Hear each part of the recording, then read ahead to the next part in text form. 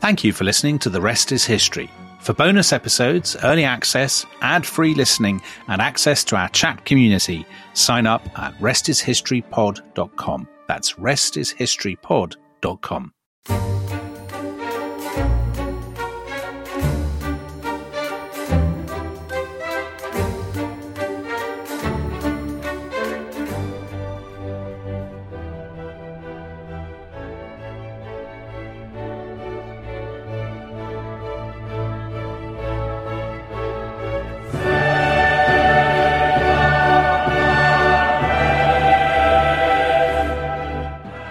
So that, ladies and gentlemen, was the theme tune for the UEFA Champions League.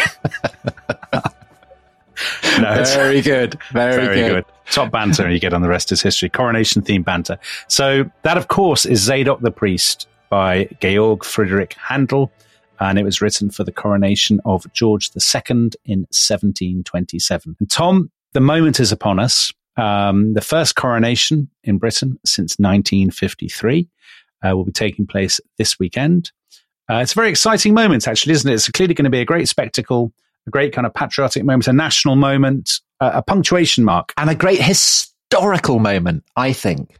Because I think it is, I mean, it doesn't matter whether you are a Republican, a secularist, an atheist, whatever. I think if you have any interest in history and ritual, I mean, this is the World Cup final, Eurovision Song Contest final, everything all rolled into one spectacular. Crikey. I wrote a feature about it in The Observer last Sunday in which I compared it to going to a zoo and seeing a triceratops, because it is such, the roots of this ritual are so fabulously ancient.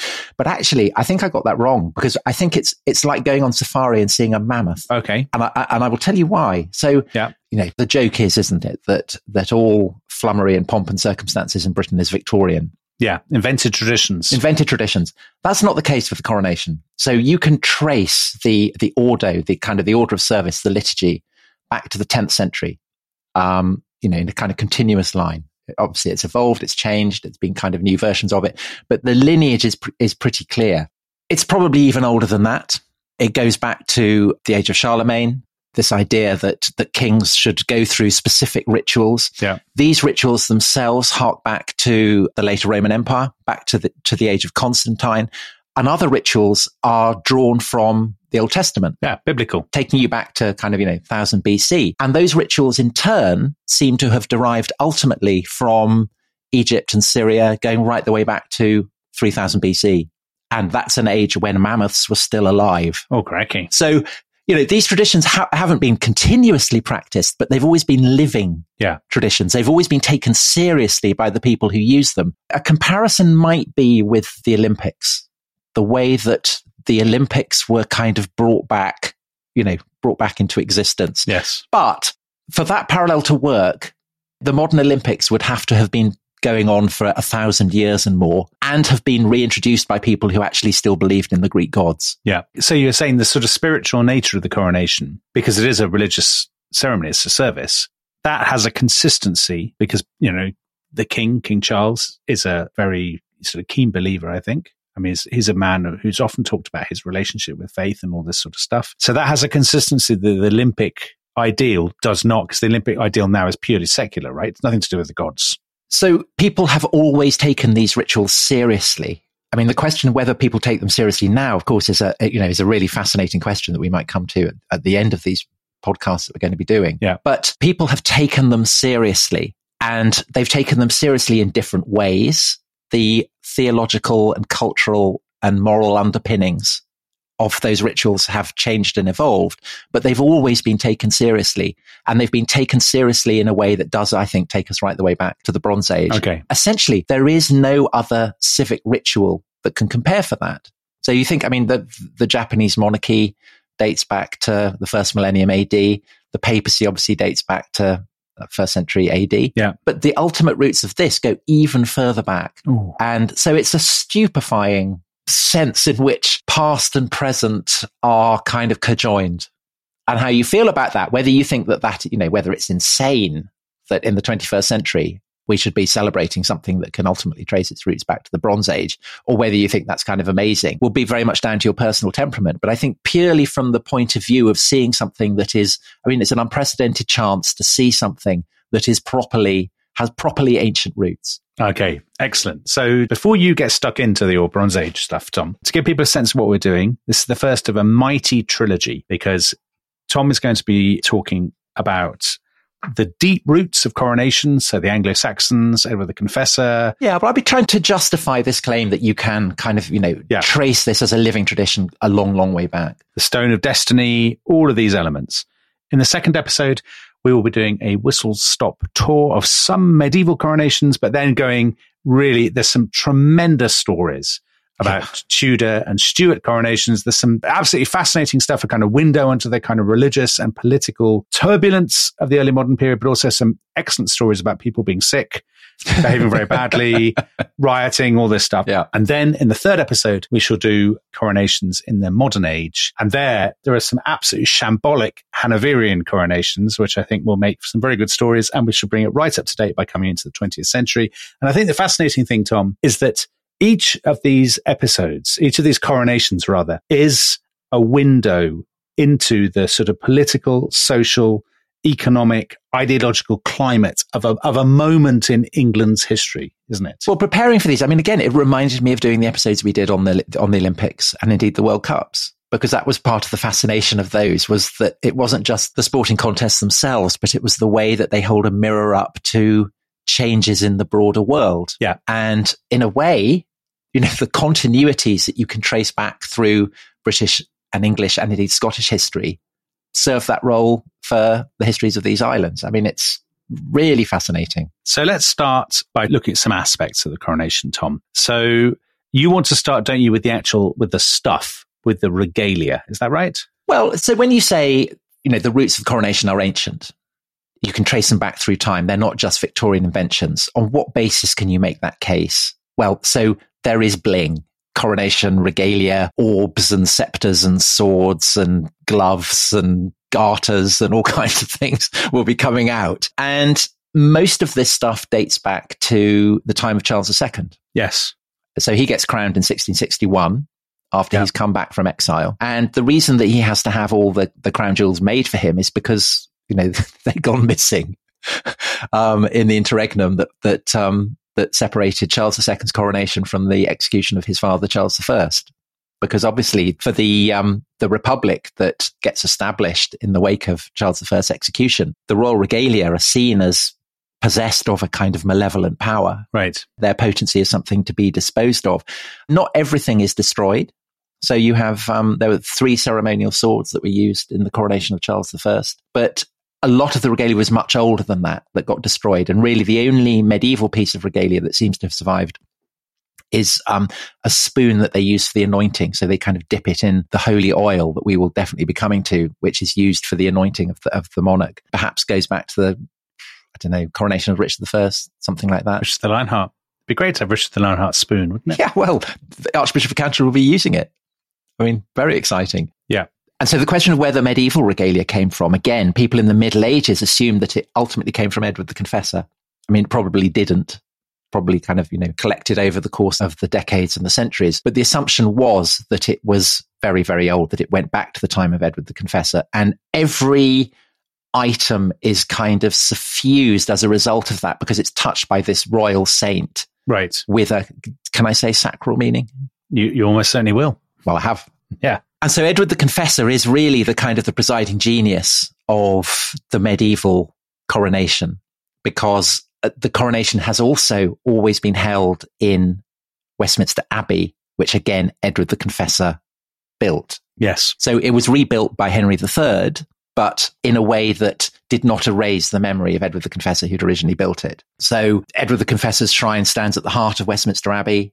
There's this incredible pavement, Cosmati pavement, kind of very, very exquisite, distinct kind of mosaic that ultimately goes back to kind of Byzantine practice and is imbued with all kinds of geometrical and hermetic and weird significance. Right. So that is paved both on the spot where the coronation takes place and around the tomb of the confessor. Right. So it's kind of joining each monarch, as he or she is crowned, with the kind of the idea of Edward the Confessor as the presiding genius. Because you're on that spot. You're on that spot where Edward the Confessor, or you're connected by the tiles, basically, to Edward the Confessor. Yeah. Essentially, yes. And then the coronation chair, which again, Charles will sit in, commissioned by Edward I, but again, named after Edward the Confessor. So for those people who don't know, by the way, Edward the Confessor is the penultimate Anglo-Saxon king, isn't he? He's this saint who builds Westminster Abbey. He either gives or doesn't give, according to who you believe, his kingdom to Harold Godwinson, and then it ends up being taken by William of Normandy.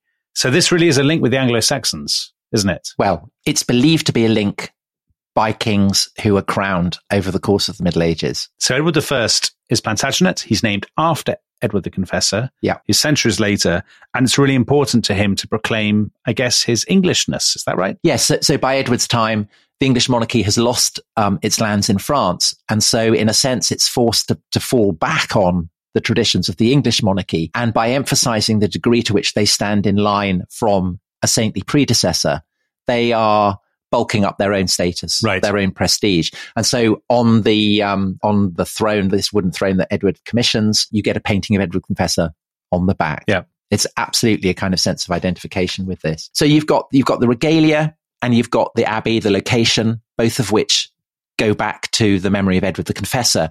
But you also have what in Latin was called the ordo, basically the order of service, the liturgy, the words that are used to structure the ceremony. And this ultimately goes back even further in time than that of Edward the Confessor. Oh. So there have been various iterations of this kind of order of service, various recensions of it. There was a kind of key stage in its development in 1377 when Richard II is crowned. So that's the son of Edward III, who was the boy king. So it's called the Liber Regalis, and it's still preserved in the library of Westminster Abbey to this day. And it's been the basis for every coronation that's followed, and will be the basis for the ritual that is staged on Saturday. But there are always twists, aren't there, Tom? Because we'll go into those in some of the later episodes, particularly when England is sort of being roiled by religious controversy. Absolutely. People are always fiddling with it to make it more or less Catholic or Protestant or whatever. Yes, in much the same way that you might change, say, the number of sports at the Olympics or the opening ceremony or that kind of thing. Yeah. But the core idea remains the same.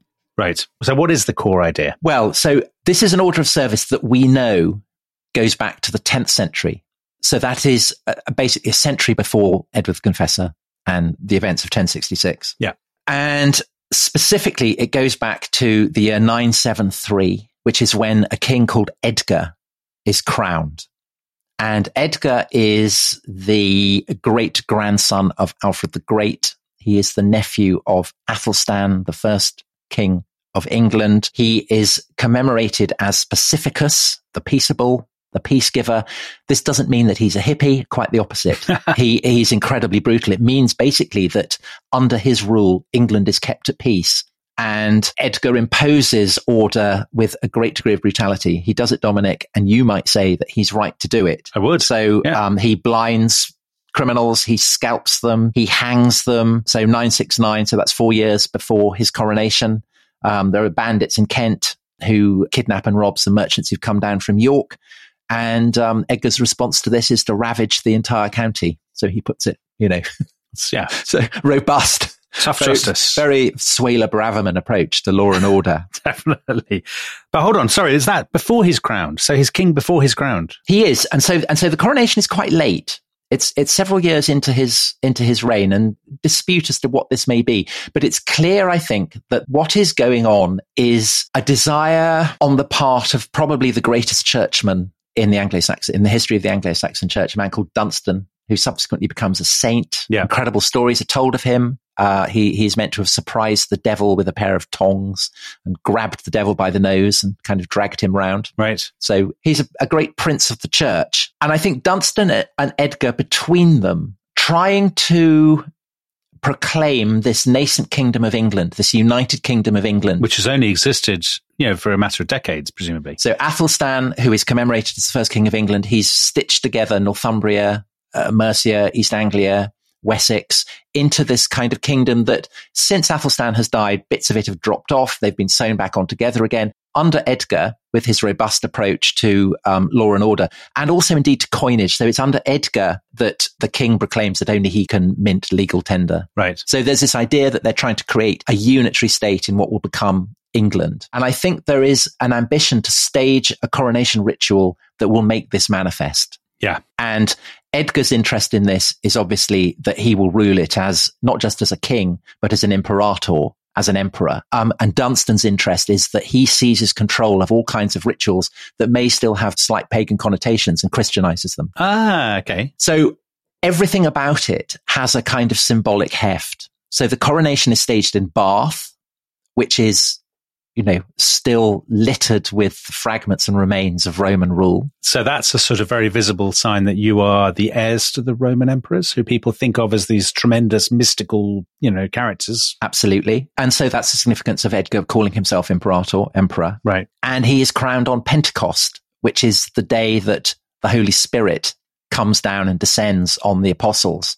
And this idea that the Holy Spirit descends on the king is a crucial part of the ritual as it evolves over the decades and centuries that follow. And indeed, as we'll see, is part of the prehistory of this ritual. Right. So the order of service seems to have been drawn up by Dunstan, and it's based on an earlier liturgy going back at least to the time of Athelstan, but maybe much, much earlier than that. So it's something that scholars furiously debate. It is spectacular in a way that no previous coronation seems to have been spectacular, to the extent that the Anglo-Saxon Chronicle actually describes it twice, once in prose and once in poetry. And this seems to be why it is written up. So the accounts we have of it are actually quite a bit later, but the memory of it is preserved as something that is really worth kind of commemorating.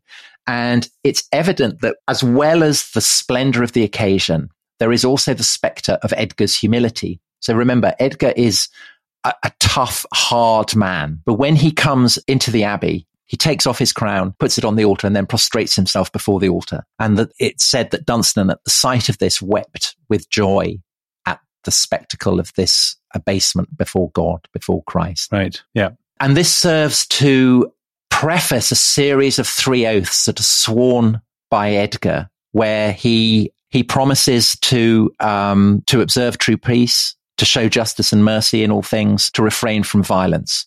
And previously, these were oaths that his subjects had to swear. But now Edgar is casting himself as the servant of his people. And this, again, is something that passes into the kind of the mainstream of the coronation ritual and will be a feature of the ritual on Saturday. Exactly. So this is a fascinating element. The Anglo-Saxon age is one in which people take oaths incredibly seriously. You swear an oath to your lord.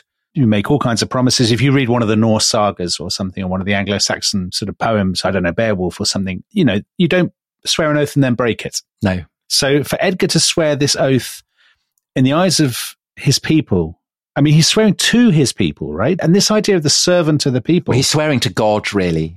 He's pledging himself to God as the servant of his people. So is that new, Tom? I mean, a Roman emperor would not have seen himself as the servant of his people, would he? So Alfred clearly had a sense of himself as someone who would answer before God for what he did as king. I think that Christian kings absolutely did have that sense. But I think that what seems to be new about this is that Edgar is making it part of the ritual surrounding his formal enthronement. Yeah. And this is, I think, the most decisive aspect of the coronation ritual that gets established for future generations. But there are others. So the king on Saturday will be escorted by 2 bishops, the Bishop of Durham and the Bishop of Bath and Wells. And Edgar, likewise, when he comes into the Abbey of Bath to be crowned, is escorted by 2 bishops. We're not told who they were, but it seems likely that it would have been, the Bishop of Wells, perhaps, because that's the closest bishopric to Bath.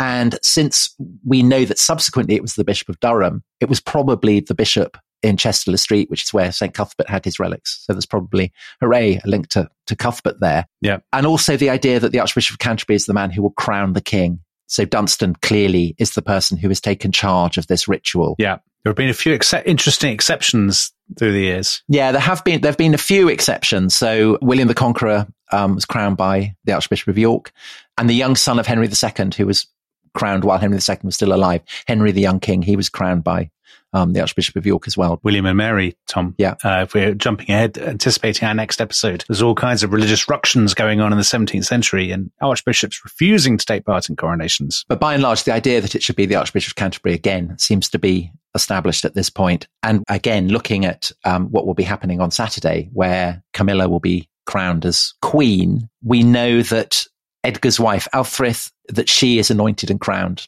alongside Edgar. And this idea that at coronations, queens as well as kings should be crowned.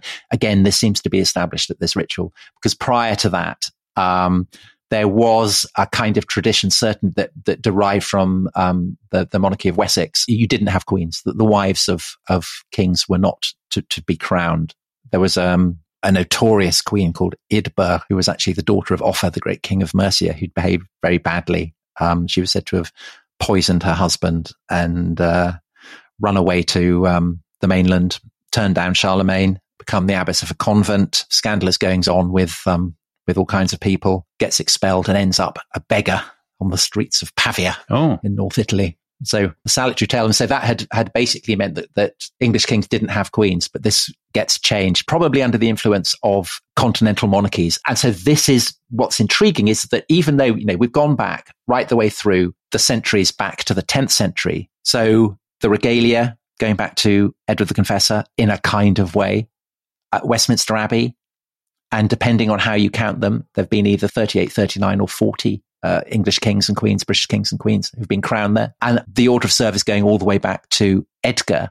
But then the question is, where are the elements of this ritual coming from? I mean, Dunstan isn't just making them up. So it goes back even further. It does go back even further. Excellent. In all kinds of strange and unexpected ways. So should we take a break here? We should take a break, and Tom will be delving deeper into the mysteries of coronations after the break.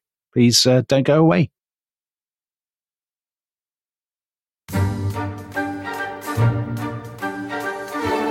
Welcome back to The Rest is History. We promised you the mysteries of coronations, and that, Tom Holland, it's your task to deliver on that promise. Okay. So we talked about Edgar, whenever it is, 973, was it, or something like that? Yeah. Yeah, it is 973 in Bath. Dunstan, the Archbishop of Canterbury, it's a great opportunity for him to sort of assert his primacy, I suppose. Yeah. But you were saying at the end of the first half, Dunstan doesn't make up the coronation service and the coronation rituals. He's getting it from somewhere. Yeah. Am I right in thinking that he's not just getting it from kind of Christian traditions, he's getting it from pagan ones as well? There seem to be kind of shadowy hints of pagan practice beneath it. So one of the ways in which kings in the pre-Christian period in the Anglo-Saxon world seem to have been crowned, and actually across the barbarian kingdoms that follow the Roman Empire, is that that their initiation as a king is marked not with a crown but with a helmet. So Athelstan seems to have been the first king to have been crowned with a crown rather than with a helmet. Also, the idea that a king should be escorted by bishops rather than by his thanes. So that, I think, it's an attempt to get rid of the kind of the folk memory of a pagan king being lifted like vital statistics in Asterix up on a kind of shield by his warlords. Yeah. So I think that's what's going on. There's also a deliberate echoing of Christian traditions in Britain that are themselves very ancient. So the idea of Dunstan as Merlin to Edgar's Arthur, this again is something that goes back a very long way in Britain. And actually, I mean, it's kind of wonderful irony that perhaps our Irish listeners will enjoy, that the first man to inaugurate a king in Britain is actually an Irishman. And that's St. Columba, right? The enemy of the Loch Ness Monster, who we've talked about on several occasions. So he's come over, he's left Ireland and he's come to the kingdom of Dalriada, which kind of spans the seas between Ireland and the west coast of Scotland. And that was, late 6th century? Yeah. And so he famously establishes a monastery on Iona, the island of Iona. And an angel appears to him and orders him to go and crown a king called Aidan. And Columba doesn't want to do this because he's keener on Aidan's brother. Right. But the angel draws out a whip and lashes him. And the mark of that lash, it is said, stayed on Columba's body for the rest of his life. Okay. And the angel says, if you don't go and do it, I'll give you another lashing. And so Columba goes and does what he's told. Now, the account of this, predictably, isn't contemporaneous. So it's a century later. Right. It seems to be pretty authentic. And if it is authentic, then it's the first clear account of a Christian inauguration ritual anywhere in Britain. And more than that, anywhere in Europe. Is that right? Yeah, pretty much. And whether it's authentic or not, it's definitely the case that by the late 7th century, abbots of Iona are consecrating kings of Dalriada in exactly the same way that Archbishops of Canterbury will go on to consecrate kings of England. Very quick question. This is taking place in Scotland, Tom. And my understanding of Scottish coronation rituals is perhaps not as close and intimate as it could be. But my assumption is they involve enormous stones. Is that correct? Right. Okay. Yeah. So stones is another thing, another feature of, seems to be a kind of insular traditions in Britain. So Athelstan is crowned on a stone, right, at Kingston on Thames. 7 other kings as well are crowned on this stone in Kingston on Thames, which is still there, supposedly. That really might be a kind of invented Victorian tradition. Yeah. Whether the stone is authentic or not, we don't know. But if you're in Kingston, you can go and see that. But the famous stone on which kings are crowned is, of course, the stone of Scone. And there's a sense in which, over the course of early medieval Scottish history, the place where kings are being crowned migrates eastwards. So it goes from Iona to a place called Dunad in mid-Argyll. And this is where there's a rock with an indentation that resembles a foot. And the king will put his foot into this indentation, and it kind of symbolizes his marriage to the living rock of the lands that he's coming to rule. Right. But by the time that Dalriada in the west of Scotland and Pictland in the east has kind of been fused into the land of the Scots, what will become the Kingdom of Scotland, the centre of coronations has migrated to Scone, which is in Perthshire. And famously, kings there are crowned on the Stone of Scone. Stone of Destiny, people call it, don't they? Stone of Destiny. Now, what is the Stone of Destiny? Now, there are various stories that are told about this. So one tradition says that it is the stone that Jacob, who is the grandson of Abraham, the father of the 12 tribes of Israel in the long run. Yeah. He lies down to sleep and he rests his head on a stone for a pillow, and he sees a great vision of angels. And this stone is that very stone that was Jacob's pillow. It had then been taken by the prophet Jeremiah. Yeah. And the daughter of the last king of Judah, before it's sacked by the Babylonians, a woman called Taya, they go to Egypt. She then takes on the name Scotta. And she then takes the Stone of Scone to Ireland. Right. And it's in Ireland that it gets the name the Stone of Destiny. It's said to have been on the site of Tara, the holy hill on which the high kings of Ireland were crowned. And then it's brought by Clumber to Iona, then to Dunad, and then to Scone. So those are the stories. Complication with that is that these stories actually are quite late. Right. They follow what is probably the most notorious episode in the history of this stone, which is its abduction by Edward I, the Hammer of the Scots, who is trying to conquer Scotland and thinks that by removing the Stone of Destiny to Westminster Abbey, where he has the coronation throne, the throne of Edward the Confessor, built so that it can contain the Stone of Scone, that by doing that, he will be delegitimizing any would-be kings of Scotland. Yeah. And it's the English who tell the story about how this is actually the stone used by Jacob as a pillow. And it's the Scots who say how it came from Tara and Ireland. The depressing truth about this is that geologists have looked at the stone and it seems to have come neither from the Holy Land nor from Ireland. It seems to have come from Perthshire. So very sad. Yeah. But, that remains a living link with those fabulously ancient traditions, because the Stone of Scone will be brought back from Scotland, where it got sent by John Major in, I think, 1996. Yes. And it will be brought back. I think it's already been brought back, and Charles will be enthroned sitting on top of it. There's a very famous story about it, isn't it? That was it in 1950 or so? Yeah, 1950, yeah. Yeah. Some students, so nationalist students, they stole it, didn't they? They stole it and tried to smuggle it back to Scotland. They did, because there were roadblocks everywhere, but they managed to get it. And as they took it over, they kind of baptized it with whiskey. Right. To celebrate the fact that it was back where it should be. And then they hid it in the ruins of Arbroath Abbey, and it got found and sent back to Westminster Abbey in 1952. It's a good place to hide a big stone. Yeah. Yeah. And the weird thing is, even Cromwell seems to have taken it quite seriously. So when he was installed as Lord Protector, he was installed sitting on the throne that had the stone underneath it. And the irony is that Charles II, long before he was crowned in Westminster Abbey in 1661, he'd been crowned a decade earlier in Scone, where, of course, the Stone of Destiny had long gone. Cromwell had it. Right. So, kind of, again, one of the wonderful ironies that seems to shadow this whole story. So that's the kind of the backdrop of weirdness that I think is feeding into the coronation rituals that come from Britain. Yes. But the truth is that there are other elements of the ritual that look to the continent. So some of these rituals are clearly Roman. So I really wanted to ask about this. Roman emperors weren't crowned in any meaningful way, were they? They come to be crowned in the 3rd century. So the kind of when the empire is kind of collapsing. They had a coronation every 3 days in that case. Right. Well, they may not have coronations, but they come to be portrayed with the crowns that kind of show the rays of the sun, kind of radiant crowns. And with Constantine and then his heirs, the wearing of a diadem comes to be part of the kind of the ritual display. And certainly by the end of the 5th century, you were having formal coronations of Roman emperors in the great cathedral of Hagia Sophia in Constantinople. And over the centuries that follow, these coronation rituals in Hagia Sophia become kind of more and more sacral, can I say? Yeah. More and more ritualized. And that Cosmati pavement in Westminster Abbey that we talked about in the first half is modeled ultimately on the marble pavement in Hagia Sophia that under Roman presumptions mark the center of the world on which the Roman emperors are crowned. So this desire to emulate Roman models, it's there in the reign of Henry III, but it's also much earlier because, say, Athelstan, when he's having himself crowned as king, with a crown rather than with a helmet, he can look at examples from Roman coins of people with crowns, and they're wearing crowns because of the sun.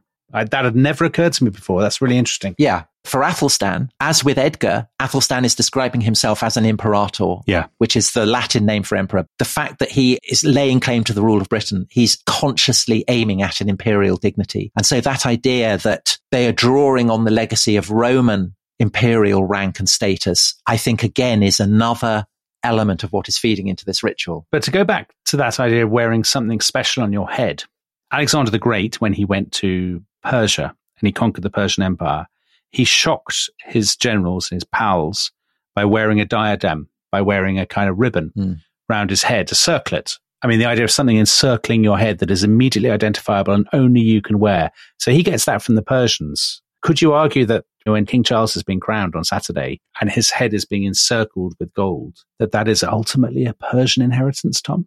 I suppose if you were Ali Ansari, you could potentially argue that. Professor of history at St. Andrews is very keen on the Persians. I think that the reason that crowns come in is because of the Roman echoes. I mean, that's what the interest is for the Anglo-Saxon kings.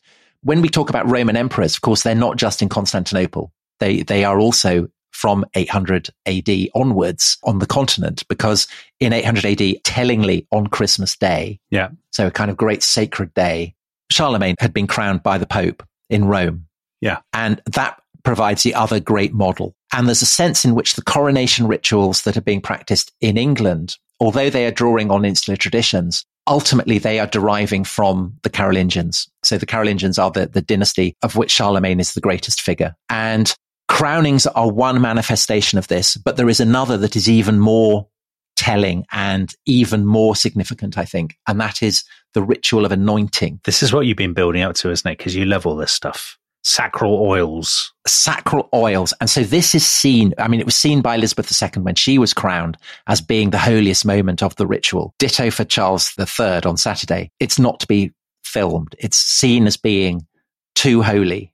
And so the tradition is that a canopy made of silk or cloth of gold is held over the monarch, traditionally held by 4 Knights of the Garter, which is very exciting for fans of Edward III. Yeah. So that could be John Major. I can't remember who the others are. Yeah, it's quite disappointing. Yeah. So not the Black Prince or anyone like that. And they are anointed with holy oil. And at the time when anointings are starting to be used in early medieval Europe, so actually the earliest reference we have to this isn't from the Carolingians. It's not in Francia. It's a Visigothic king in Spain with the brilliant name of Wamba, right, who's anointed in 672. But the key anointing takes place in 751 when Pippin, it's a very Tolkien-esque name, who is the first Carolingian king, is anointed at a place called Soissons. And the dynasty that he is overthrown are the Merovingians, who we talked about in the Holy Blood and Holy Grail episodes. Yeah. So they likewise claim a kind of sacral authority by virtue of descent from a sea monster. And obviously the Carolingians can't claim that, and they're anxious about being cast as usurpers. And so they need the kind of dignity, the kind of authority, the kind of legitimacy that an anointing can provide them with. And the reason that an anointing can provide them with legitimacy is because this is a tradition that harks back to Old Testament kings. Ah, so they are anointed. Yeah. Right. Well, it's confusing. So actually, the first Carolingian king to be both crowned and anointed is actually the son of Charlemagne, Louis the Pious. So the Pope crosses the Alps in 816 after the death of Charlemagne and both crowns and anoints Louis the Pious. The crowning, of course, marks him out as a Roman emperor, but it also marks him out as a king in the line of descent from the ancient kings of Israel, because David is crowned. But the key ritual in the Old Testament that marks out all the kings of Israel is the fact that they are anointed. Right. And the people who are anointing Pippin and Louis the Pious, and in due course, so the first reference we have to an anointing in England is the son of Offa, the king of Mercia, and then Edgar, and into the Middle Ages.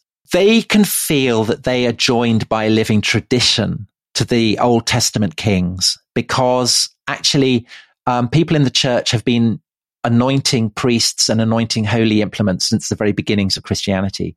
And they're doing that because in the Old Testament, they read about how priests and the holy gear that you use for rituals in the Old Testament. The holy gear, the holy appurtenances, whatever, regalia, that these are being anointed. And so the practice of anointing is seen by Christians as a living tradition that they've inherited from the Israelite past. Yeah. And for bishops in particular, they get anointed by a particularly potent holy oil called chrism, which is believed to have incredible supernatural power. It's believed that if you're you're sailing at sea and there's a storm, you just scatter the chrism over the waves and the demons will fade away and the sea will be calmed. You scatter it on a field, the fields will be blessed. And if you anoint a living body with chrism, its sacral power will pass through the pores, penetrate the body, seep deep into the soul. And that this is what elevates bishops above other priests and particularly above the laity.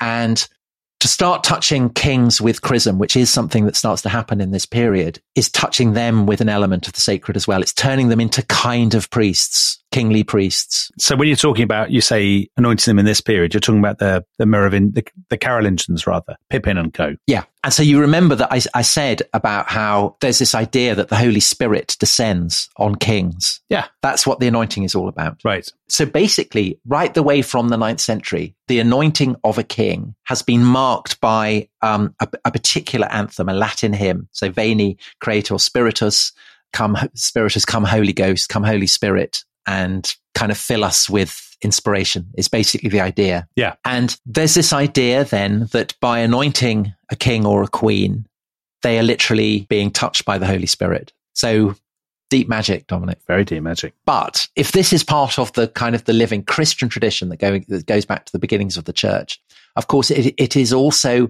going back to what Christians can read in the pages of the Old Testament about the kings of the Israelites. So originally the Israelites did not have kings, they had judges, but they then asked God for a king. And the prophet Samuel, who's the kind of the big cheese among the Israelites at this point. Yeah. He's the Columba, he's the Dunstan, he's the prototype for the holy man who inaugurates a king. Gandalf, Merlin, all that. Yes. He anoints and crowns a man called Saul. Yeah. Who turns out not to be a great king. He's a rotter, isn't he, Saul? He turns out to be a rotter, yes. Yeah. And is succeeded by David, who is the shepherd boy who kills Goliath, but then goes on to become... He's a great fellow unless you're Bathsheba's husband. Right. So yes. So there's definitely the sense that David ends up being crowned and anointed. Yeah. And a lot of the Psalms, many of which are attributed to David, there are descriptions of him being crowned and anointed. So kind of famous lines from one of the Psalms. I have found David, my servant, with my holy oil have I anointed him, with whom my hand shall be established, mine arm also shall strengthen him. The enemy shall not exact upon him, nor the son of wickedness afflict him. And I will beat down his foes before his face and plague them that hate him. So this is the kind of stuff that kings in the early Middle Ages are buying into. Yeah. That if they can get this anointing, then they're kind of getting a superpower. And also, of course, because, and there's a certain degree of relevance for Charles III as well. David is, as you said, he's a notorious adulterer. So he lusts after Bathsheba, the wife of Uriah, right, who is a great captain in the Israelite army. In fact, has him killed. Yeah. But this doesn't invalidate David's anointing. So that again is kind of good news for badly behaved medieval kings. Well, or for like George IV or somebody, Yes. Yes. But the ultimate king, and the king whose model really lies behind all the rituals of the medieval kingship going into the present day, is Solomon, who is the archetype of wisdom. And so we opened with Zadok the priest, this great anthem that has been sung in coronations right the way back to the time of Edgar, but of course is best known in the version composed by Handel. And these are drawn from verses in the Old Testament. Yeah. Handel's anthem, it reads, Zadok the priest and Nathan the prophet anointed Solomon king. And all the people rejoiced and said, God save the king, long live the king, God save the king. May the king live forever. Amen. Alleluia. And this is exactly replicating the order of service that you get that is narrated for Solomon's crowning and anointing. So that what you get in the Old Testament version of Solomon's crowning is you get anointing of oil by a priest. Yeah. Then you get the people acclaim him. And then you get the king sitting on a throne. And this is basically the pattern that the Christian rituals of coronation and anointing inherit, and which we will be seeing on Saturday. Wow. And so, that's a kind of an amazing thing. And what makes it all the more amazing, I think, is that the only evidence we have for the anointing of Israelite kings is the Old Testament. Yeah. And so how reliable are these accounts? People have been very skeptical about them. But I think that they probably do preserve authentic traditions. And the reason for that is that it seems that the Israelite traditions are influenced by the kings of the neighboring great powers. So Syria and Egypt, where there is evidence for anointing rituals happening right the way back into the Bronze Age. Yeah. And I think the surest evidence for this is the fact that in the Old Testament, so the narrative accounts of the lives of Saul and David and Solomon, but also in the Psalms, there's a certain anxiety about what exactly this ritual of anointing means, because the translation of anointed, kind of anglicized form of Hebrew, is Messiah. Oh. And the anglicized Greek form of it is Christ. Right. So Christ is an anointed one. Yeah. And it seems that certainly the Syrian kings, when they were anointed, that they became, in a way, the son of a god, or they became divinized, they became divine. Yeah. And obviously this isn't what, this is unacceptable for the writers of the Old Testament, the Tanakh. Because there's only one God. Because there is only one God. And the idea that an earthly king could become a son of God is shocking and scandalous. But they kind of work around it. And this is what Dunstan seems to be drawing on with his order of service for Edgar, is this idea that becoming a son of God, becoming an anointed one, becoming a Christ for the Israelite kings is a process of service, that you are being pledged to serve as the son of God. In other words, you're the servant of God and you're the servant of his people. Yeah. And this is, again, a kind of incredibly potent idea. And obviously for Christians, this idea of an anointed king who is the servant of his people gets an extra kind of theological dimension, because that is the role that Jesus comes to serve for Christians. So that idea of say, David or Solomon as the servant of his people, in the Christian reworking of it in the New Testament, this provides the kind of the ultimate model for any Christian. And so in a way, kings are being anointed and enthroned as kind of Christian archetypes in that sense, which is why kings have to pledge themselves to be servants of their people. Right. But the king is kind of the image of God, right? Or the vehicle God's representative on earth to some extent. Is that fair? So that is something that changes and evolves over the course of time. Okay. Because the degree to which a coronation and anointing makes a king a sacral figure, the degree to which he can stand rank, say, with bishops or archbishops, the degree to which he is appointed directly by God, all of these have huge theological and therefore cultural implications for the peoples that he's ruling. And so these are things that have changed and evolved over the course of time. But I think the core idea, the idea that an anointing in some way is a religious ritual that marks an individual ruler out as someone with a particular responsibility for the care of his people to God, is something that is fabulously ancient. And the ritual that will happen on Saturday is basically the last surviving example of that. Wonderful. That still endures into the 21st century. I think the same thing happens in Tonga, actually, but it is a kind of copy of the British ritual. Right. So I think it's a properly weird thing to be watching in the 21st century. But you're using weird in your special Tom Holland way. Yes, in the Old English sense. Yes. The weird sisters. It's uncanny. You're not disapproving of the coronation, Tom. Otherwise, we'll have to have stern words. There are, of course, there are lots of people who would absolutely see it as weird. And I think that one of the interesting questions about what the impact of this coronation will be, will people be moved and impressed by this? Yeah. This sense of a kind of very ancient sacred ritual? Or will they regard it as wholly grotesque and ludicrous and say, well, why are we doing this kind of mumbo jumbo in the 21st century? Well, for those people, all I say is France is only a short train journey away, if that's your attitude.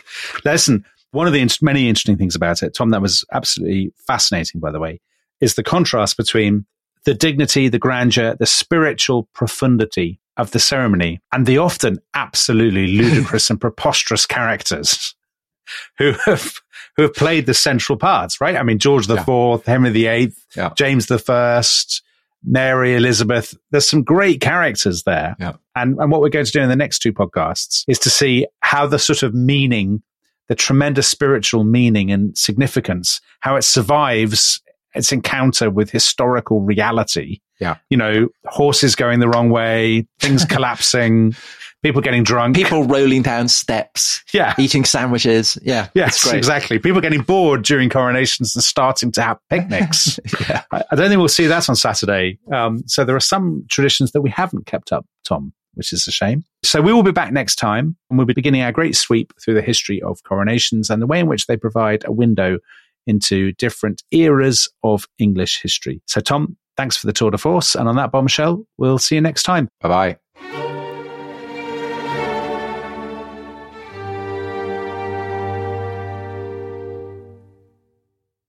Thanks for listening to The Rest is History. For bonus episodes, early access, ad-free listening, and access to our chat community, please sign up at restishistorypod.com. That's restishistorypod.com. Hi, Rest is History fans. If you want more Tom Holland in your life, and frankly, why wouldn't you? I have some good news for you.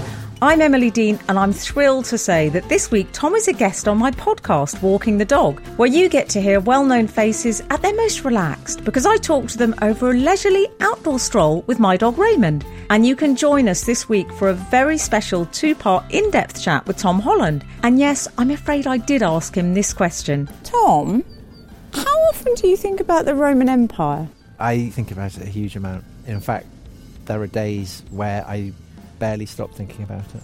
My brain is occupied by the Romans. It's like Gaul. If you want to hear more of my chat with Tom, give Walking the Dog a listen this week. And while you're there, you can take your pick from episodes starring the likes of Ricky Gervais, Jack Whitehall and Jimmy Carr. What's that, Raymond? Yes, The Rest is History did do an episode all about the greatest dogs in history. No, you weren't in it. Most spoilt dog in history, maybe.